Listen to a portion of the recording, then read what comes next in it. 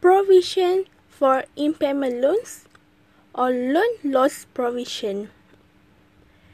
Impairment provisions for loans or financing classified as impaired shall be determined in accordance with Financial Reporting Standard 139, subject to the transitional provision set out in paragraph 12 of Guidelines on Classification and Impairment Provision for Loans or Financing.